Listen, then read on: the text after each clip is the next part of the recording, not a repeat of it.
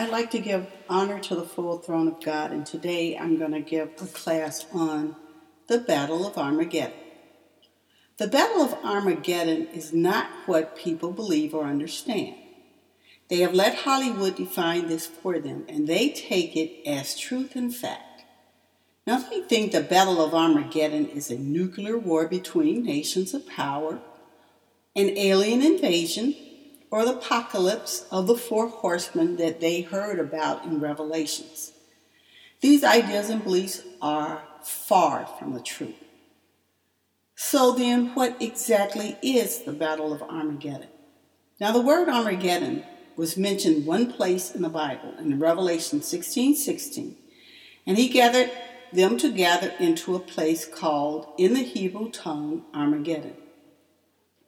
Armageddon is the last decisive battle between the forces of good and evil before the world is destroyed by God. The battle between good and evil actually started in heaven. In Revelations 12:7-9, it says, "And there was war in heaven. Michael and his angels fought against the dragon, and the dragon fought and his angels, and prevailed not. Neither were their place found any more in heaven.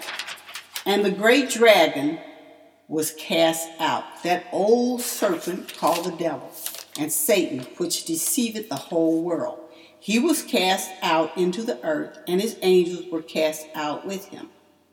Now, Satan's purpose was to cause Adam and Eve to sin, take over mankind, and win the war against God.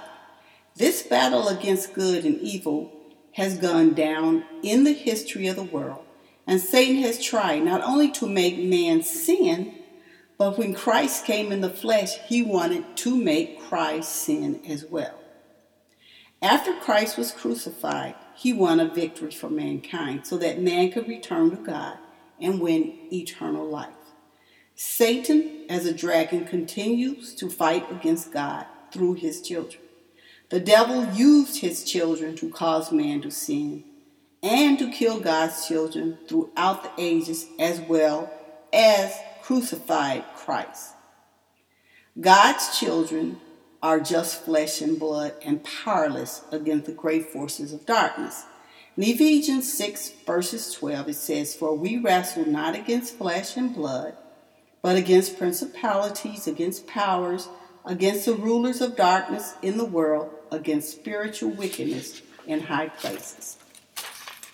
In order to survive or win a battle, the children of God must keep God's commandments, but if they don't, they fall victim to the forces of darkness.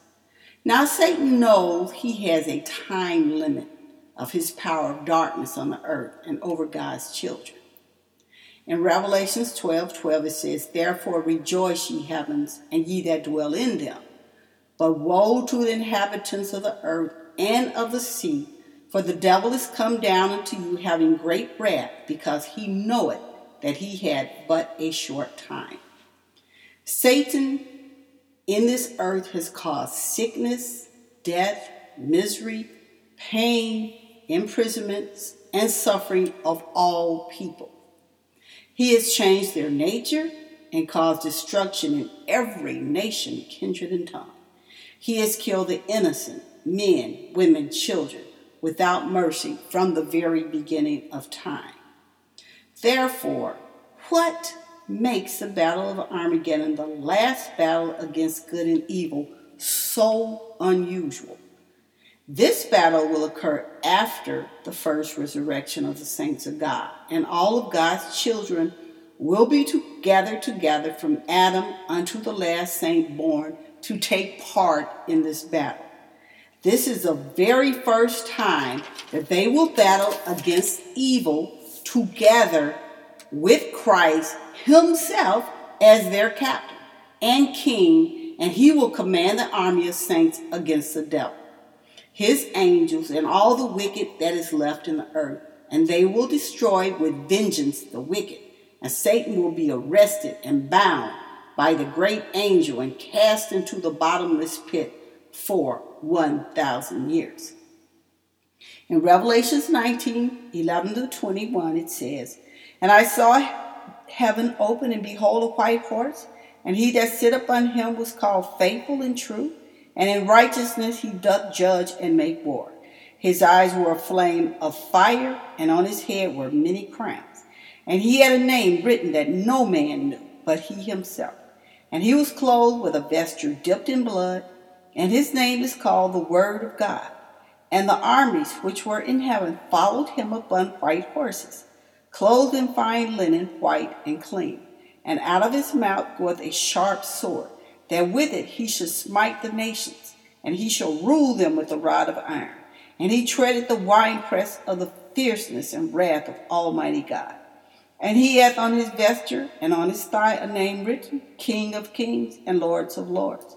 And I saw an angel standing in the sun, and he cried with a loud voice, saying to all the fowls that fly in the midst of heaven, Come and gather yourselves together unto the supper of the great God, that ye may eat the flesh of kings, and the flesh of captains, and the flesh of mighty men, and the flesh of horses, and of them that sit on them, and the flesh of all men, both free and bond, both small and great. And I saw the great beasts, the kings of the earth, and their armies gathered together to make war against him that sat on the horse, and against the army. And the remnant were slain with the sword of him that sat upon the horse, which sword proceeded out of his mouth, and all the fowls were filled with their flesh. And I saw an angel come down from heaven, having the key of the bottomless pit, and a great chain in his hand. And he laid hold on the dragon, that old serpent which is the devil and Satan, and bound him 1,000 years, and cast him into the bottomless pit, and shut him up, and set a seal upon him, that he should deceive the nations no more, till the 1,000 years should be fulfilled. And after that he must be loosed a little season.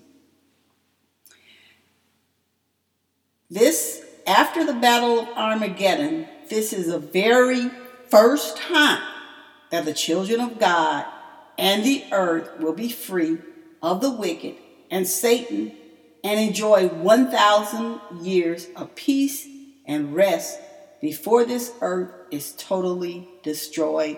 Amen.